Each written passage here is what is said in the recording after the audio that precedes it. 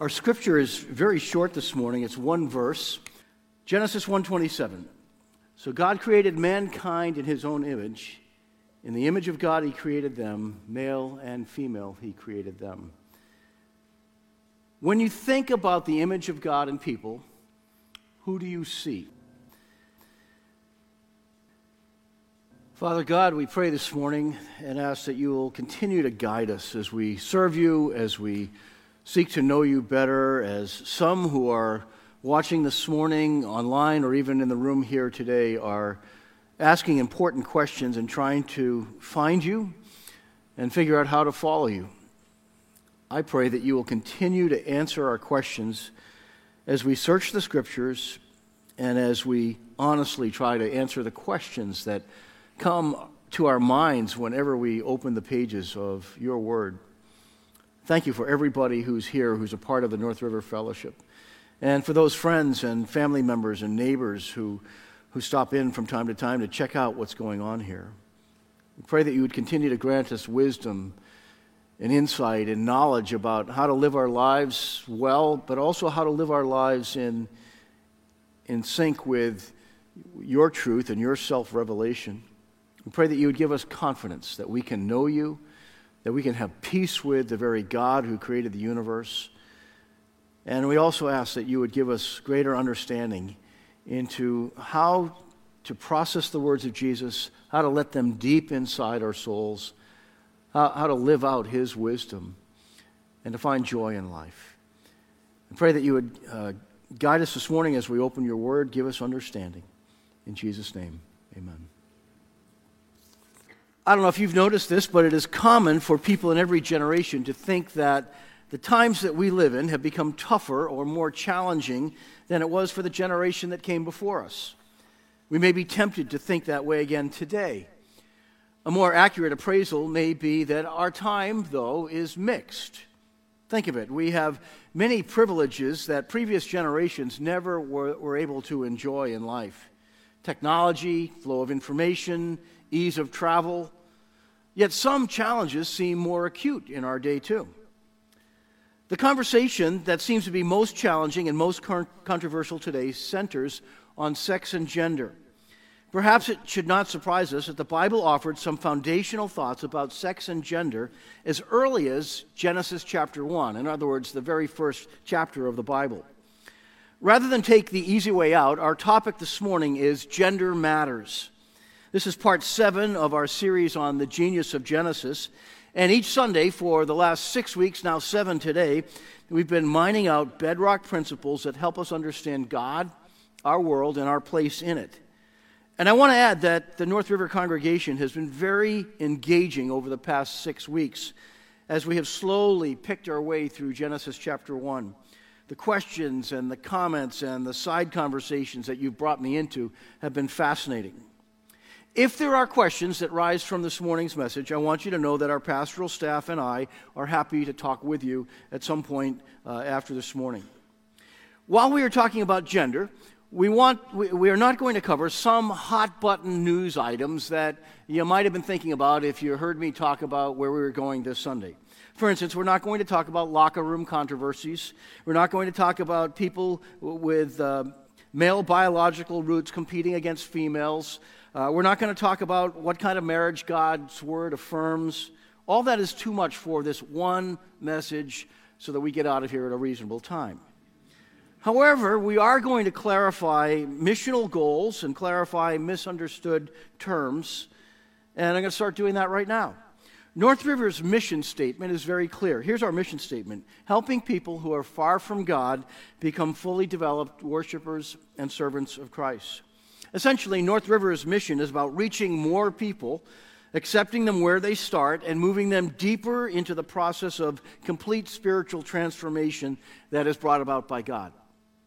Our vision statement comes alongside of that. Our vision statement is people being forever changed by God's love and daily changing the South Shore and beyond for Jesus.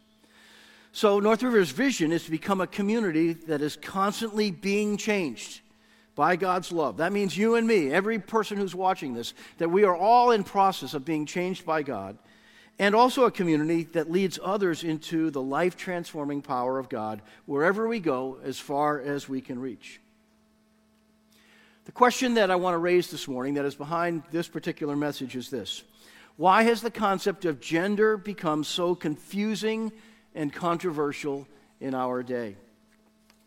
So we're going to talk about gender matters. I'm going to do that in two parts. Part one is a walk through some highlights of Genesis chapter 1, 2, and 3. And then in part two, we're going to talk about gender itself. So let me walk you through this. Genesis 1 reveals how God created humans in his own image.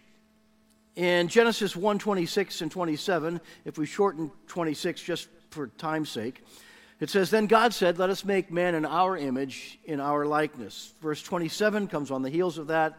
So God created mankind in his own image. In the image of God he created them, male and female he created them.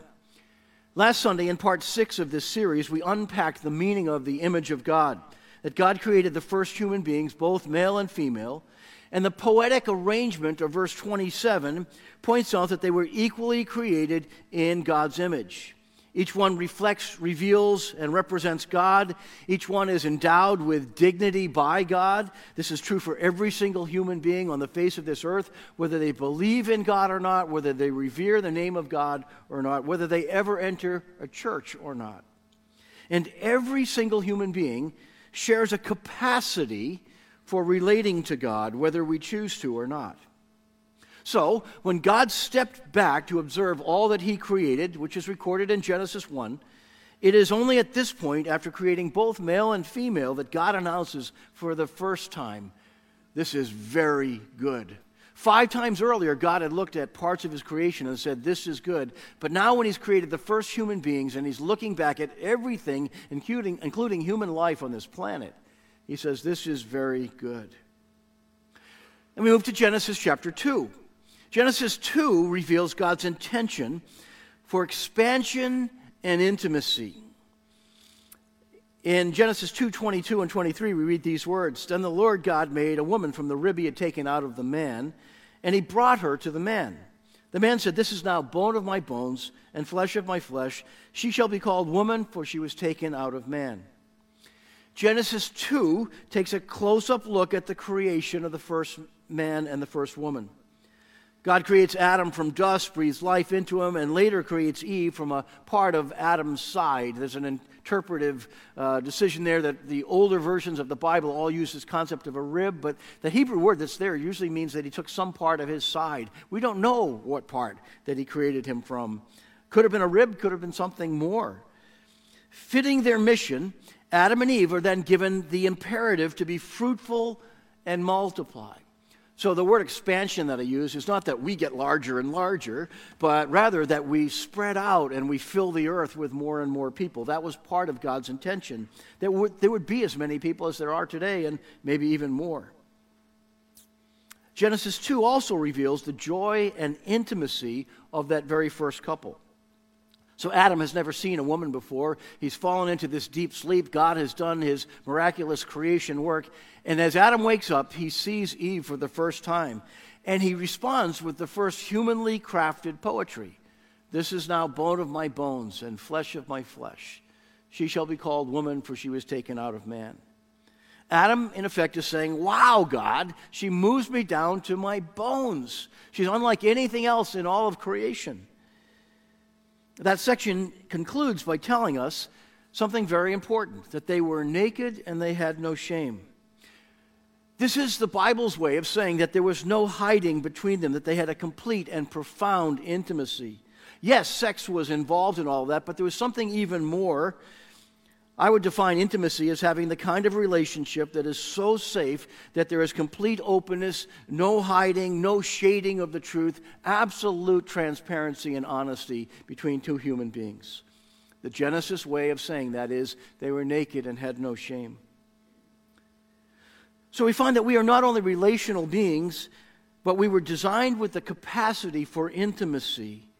Intimacy with God and intimacy with others.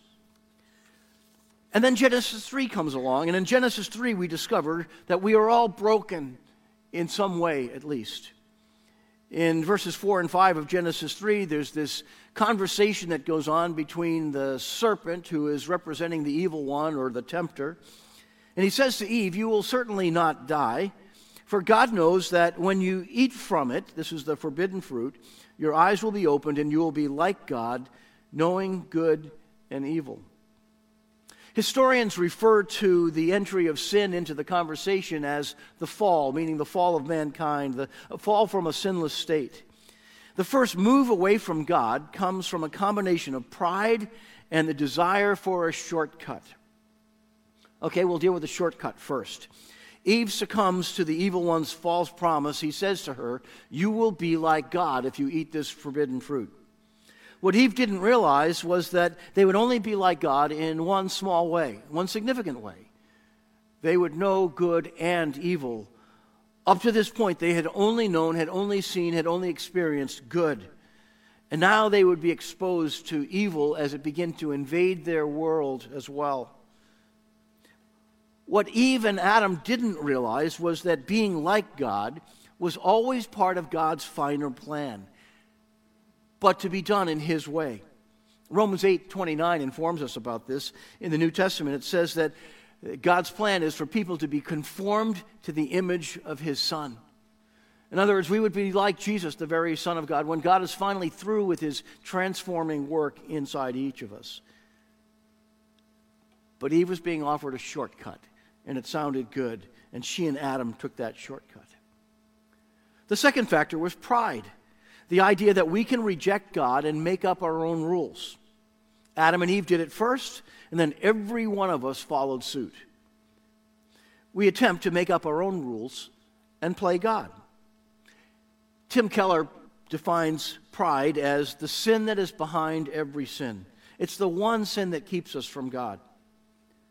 Until we surrender to God and find new life in Jesus, and even then we still battle pride along the way. So the question comes, how was the sexual romantic aspect of Adam and Eve's lives impacted by the fall? Genesis 3 answers that for us. The cycle of blame and shame started right there in the Garden of Eden. Lies and cover-ups enter their relationship with God and with each other. Their bodies become the cause of shame for the first time. God asks Adam, "Why are you hiding?" He says, "Because I was naked."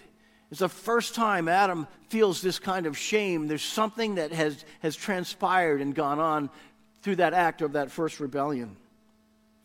The intimacy that they knew in Genesis chapter 2 all of a sudden becomes harder to find and harder to keep.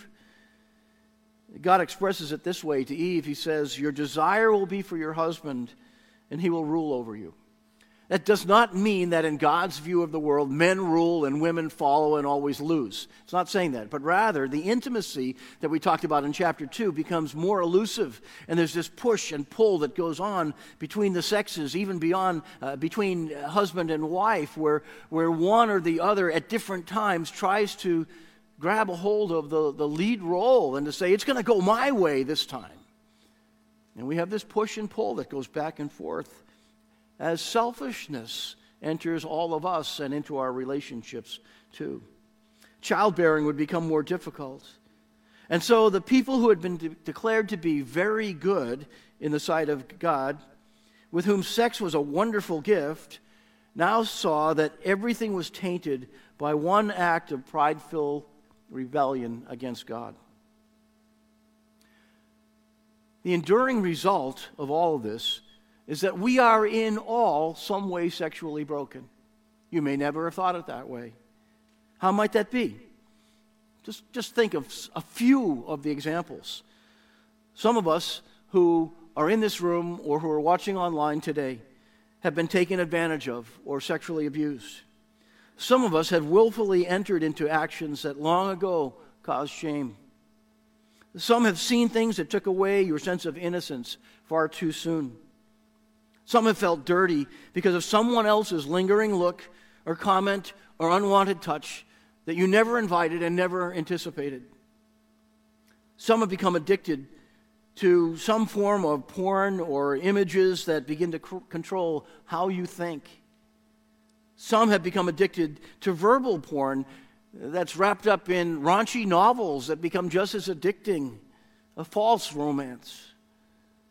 Some have been harmed by a combination of violence and sex, or by a combination of sex and illegal drugs. Some have engaged in sexual relationships that they know that God does not condone. We are easily manipulated by ads using a sexy man or a sexy woman aimed to get us to buy whatever it is they want us to sell. And too often we do.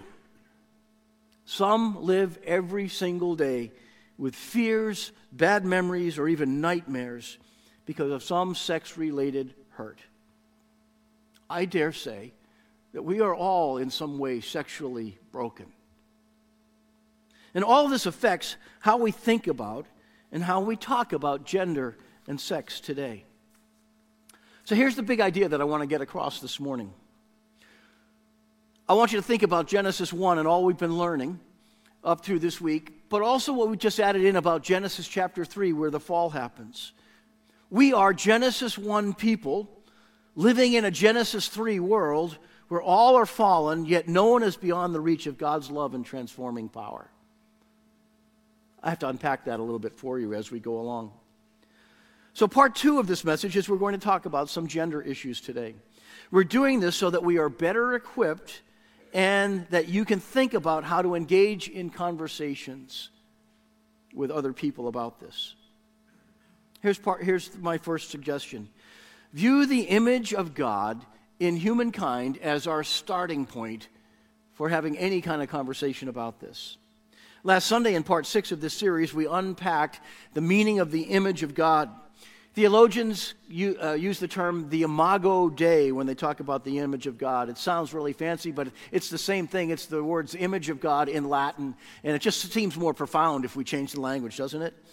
The point is that human beings reflect God more than anything else in all of creation. There are several attributes and characteristics that human beings share with God that we went through as a long list last Sunday. But every human being is endowed with dignity. We are given glory and honor by God, created just a little bit lower than the angels, the Word says. And we are capable of and designed for a relationship with God. All of these notions are true, whether people believe in God or follow God or not. Because of the imago Dei, the image of God in us, we therefore must treat all human beings with great dignity. This is the foundational bedrock for defending and honoring all human life. We defend and honor all ethnicities, and we recognize that we are equal, valued, and all loved in the eyes of God. We specifically defend and honor and include women because Genesis 1:27 goes out of its way to make sure that we don't look at the image of God as a male-only thing, but male and female He created them. The implication is in the image of God.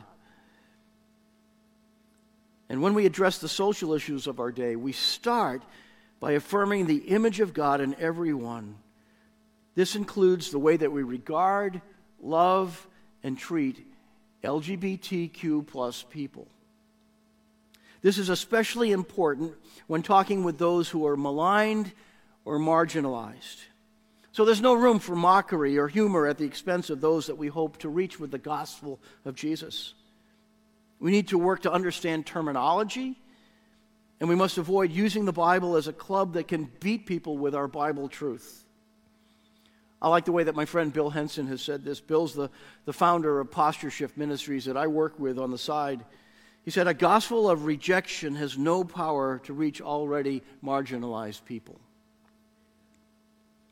So we view the image of God as our starting point, as our bridge, that we're all equal in His sight, that we're all capable of knowing God, that He wants us to know Him. We're all capable of having intimacy with God. Second, realize that we live in a Genesis 3 world. You might have been wondering what I meant by that in this big idea. We're Genesis 1 people living in a Genesis 3 world. In chapter 3 of Genesis, verse 23 talks about Adam as the result of their rebellion against God. And one part of that says, so the Lord God banished him from the Garden of Eden. Everything, including the simplicity of being created male and female, is impacted by the repercussions of the fall. We're going to define some terms that are important to this conversation. But keep in mind our mission and our vision goals. We are in the business of reaching as many people as possible with the gospel of Jesus Christ, regardless of background or identity, because we want them all to know the life-changing love of God through a relationship with Jesus. A moment ago, we sang about the joy of this. The chorus of one of the songs said, "There's a new name written down in glory, and it's mine, oh yes, it's mine." And the refrain of that song says, "I am who I am because the I am tells me who I am." The I am is God. That's the name that he gave to Moses. I am who I am. In other words, God is the reason for so much of life. How do we understand the Genesis 1 declaration that God created them male and female in a Genesis 3 world where everyone is fallen? Some people approach this and think Genesis tells us that God created male and female. So your sex is your gender and your gender is your sex.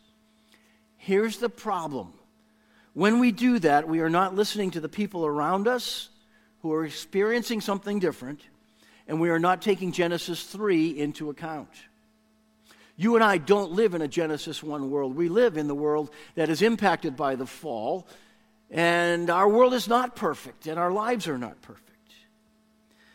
Having meaningful conversations around this issue demands deeper thinking, because there are people who believe that their biological sex does not match their gender identity, and their experience says something different from what most of us have known all through our lives. So we need to define terms, because Christians like us are in danger of using Genesis 1 definitions in a way that harm people who live in a Genesis 3 world. Let me just unpack 3 terms for you.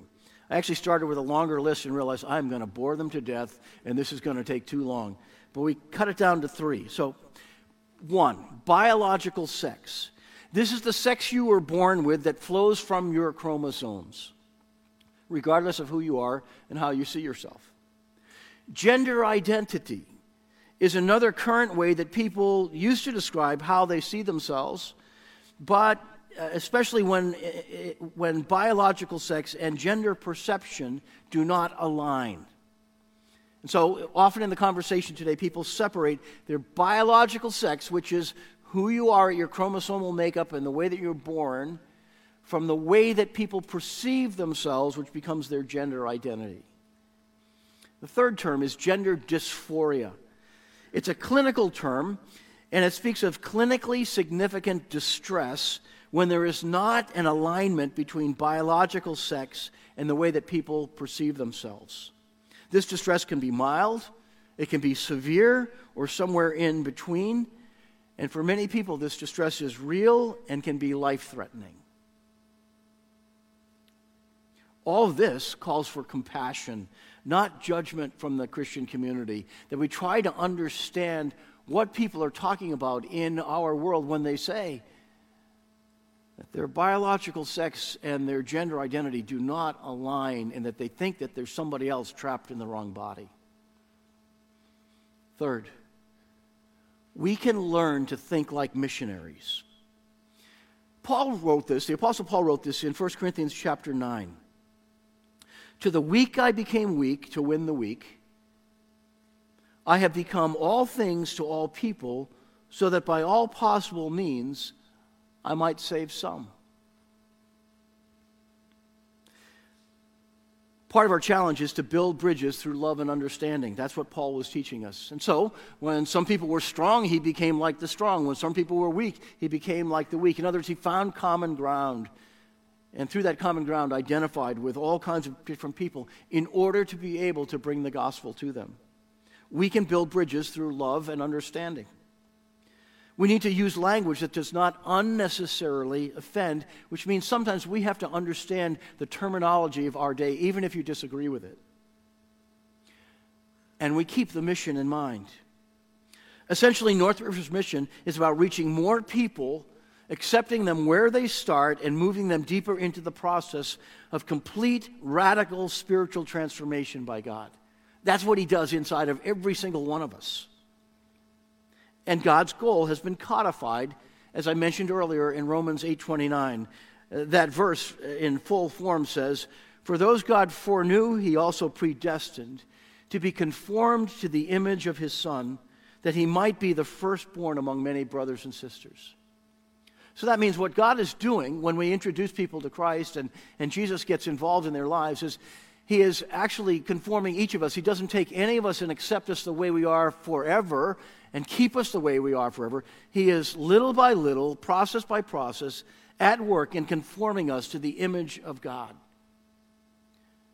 I love that image. It's the idea that God's plans for us are extremely high. He doesn't want to just sprinkle a little bit of Christian dust on us and make us just a little bit Christianized.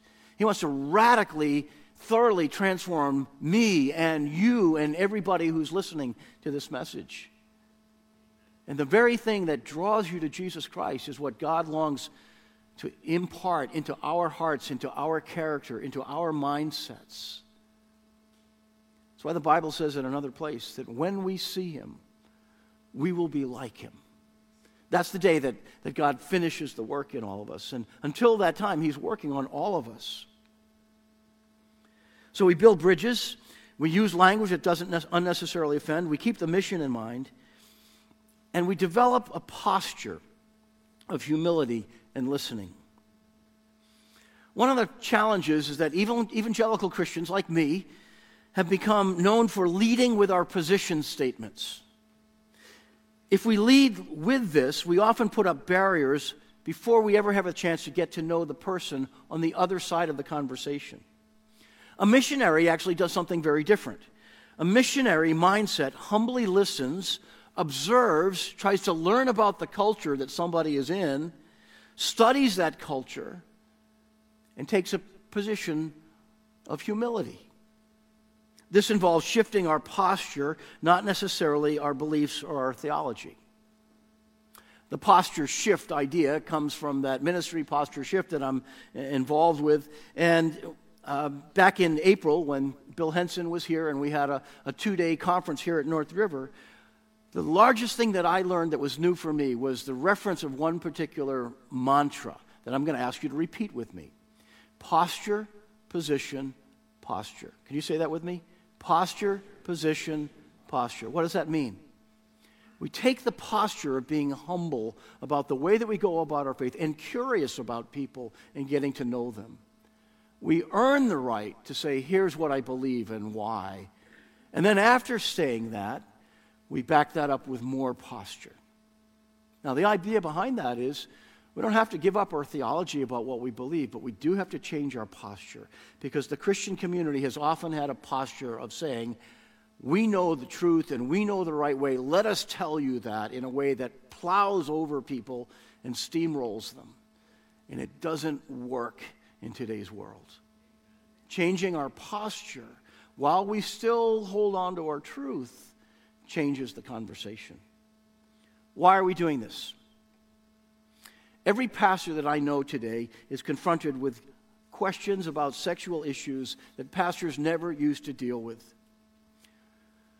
I was in a conference in Dallas Wednesday, Thursday, and Friday, and it was interesting. There was a panel at the end of the final session, and these 3 very well-known pastors of some of the largest churches in America, and a bunch of questions that rolled out that people had texted in to them, and it was amazing how many of them dealt with the same issues that we're dealing with here this morning. What are the questions? When my child comes out, will my church be a safe place where I can find help? When someone I care about is struggling with questions about sexual identity, will my church be a place that prepares me for better conversations? And more like this. About a year ago, one of the older, wiser men in my life made a comment to me that really got to my heart in a very deep way. He said that he has 2 gay grandsons, and despite all the years that he's been involved in Christian leadership here in New England, he said, I can't think of a single evangelical church in New England that would be a safe place for him to send his grandsons so that they could hear about God's gospel of grace. And I heard that and my heart broke. And I have a conviction conviction I've shared with our overseers, with our staff. I'm sharing it with you here today. My conviction is that North River needs to be one of those safe places that rightly balance grace and truth. My hope is that we will continue to create that kind of culture together. But it takes all of us to dare to believe that we can wrestle with God's truth.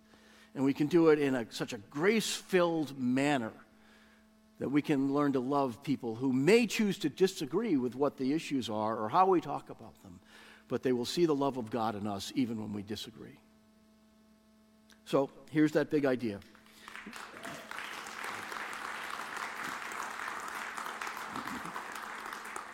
We are Genesis 1 people, meaning we live in a world that God has created and pronounced to be good, and we want to find that goodness. Living in a Genesis 3 world where all of us are fallen, all of us are broken in some way, yet absolutely no one we ever meet is beyond the reach of God's love and transforming power. Let's pray. Father God, I thank you for this congregation, and I thank you for your word. There's so much there that points us in the direction of knowing you and how to serve you well, how to know your truth, and how to live it out even in the midst of a very confusing age and culture. Lord, make us wiser. Make us more and more curious about people and more curious about your word. Give us the posture of humility rather than arrogance. And give us a confidence that your gospel is life-transforming for everyone, and that you are willing to get into the messiness of our lives in order to meet us where we start. Give us that great conviction and that great compassion together. In Jesus' name, amen.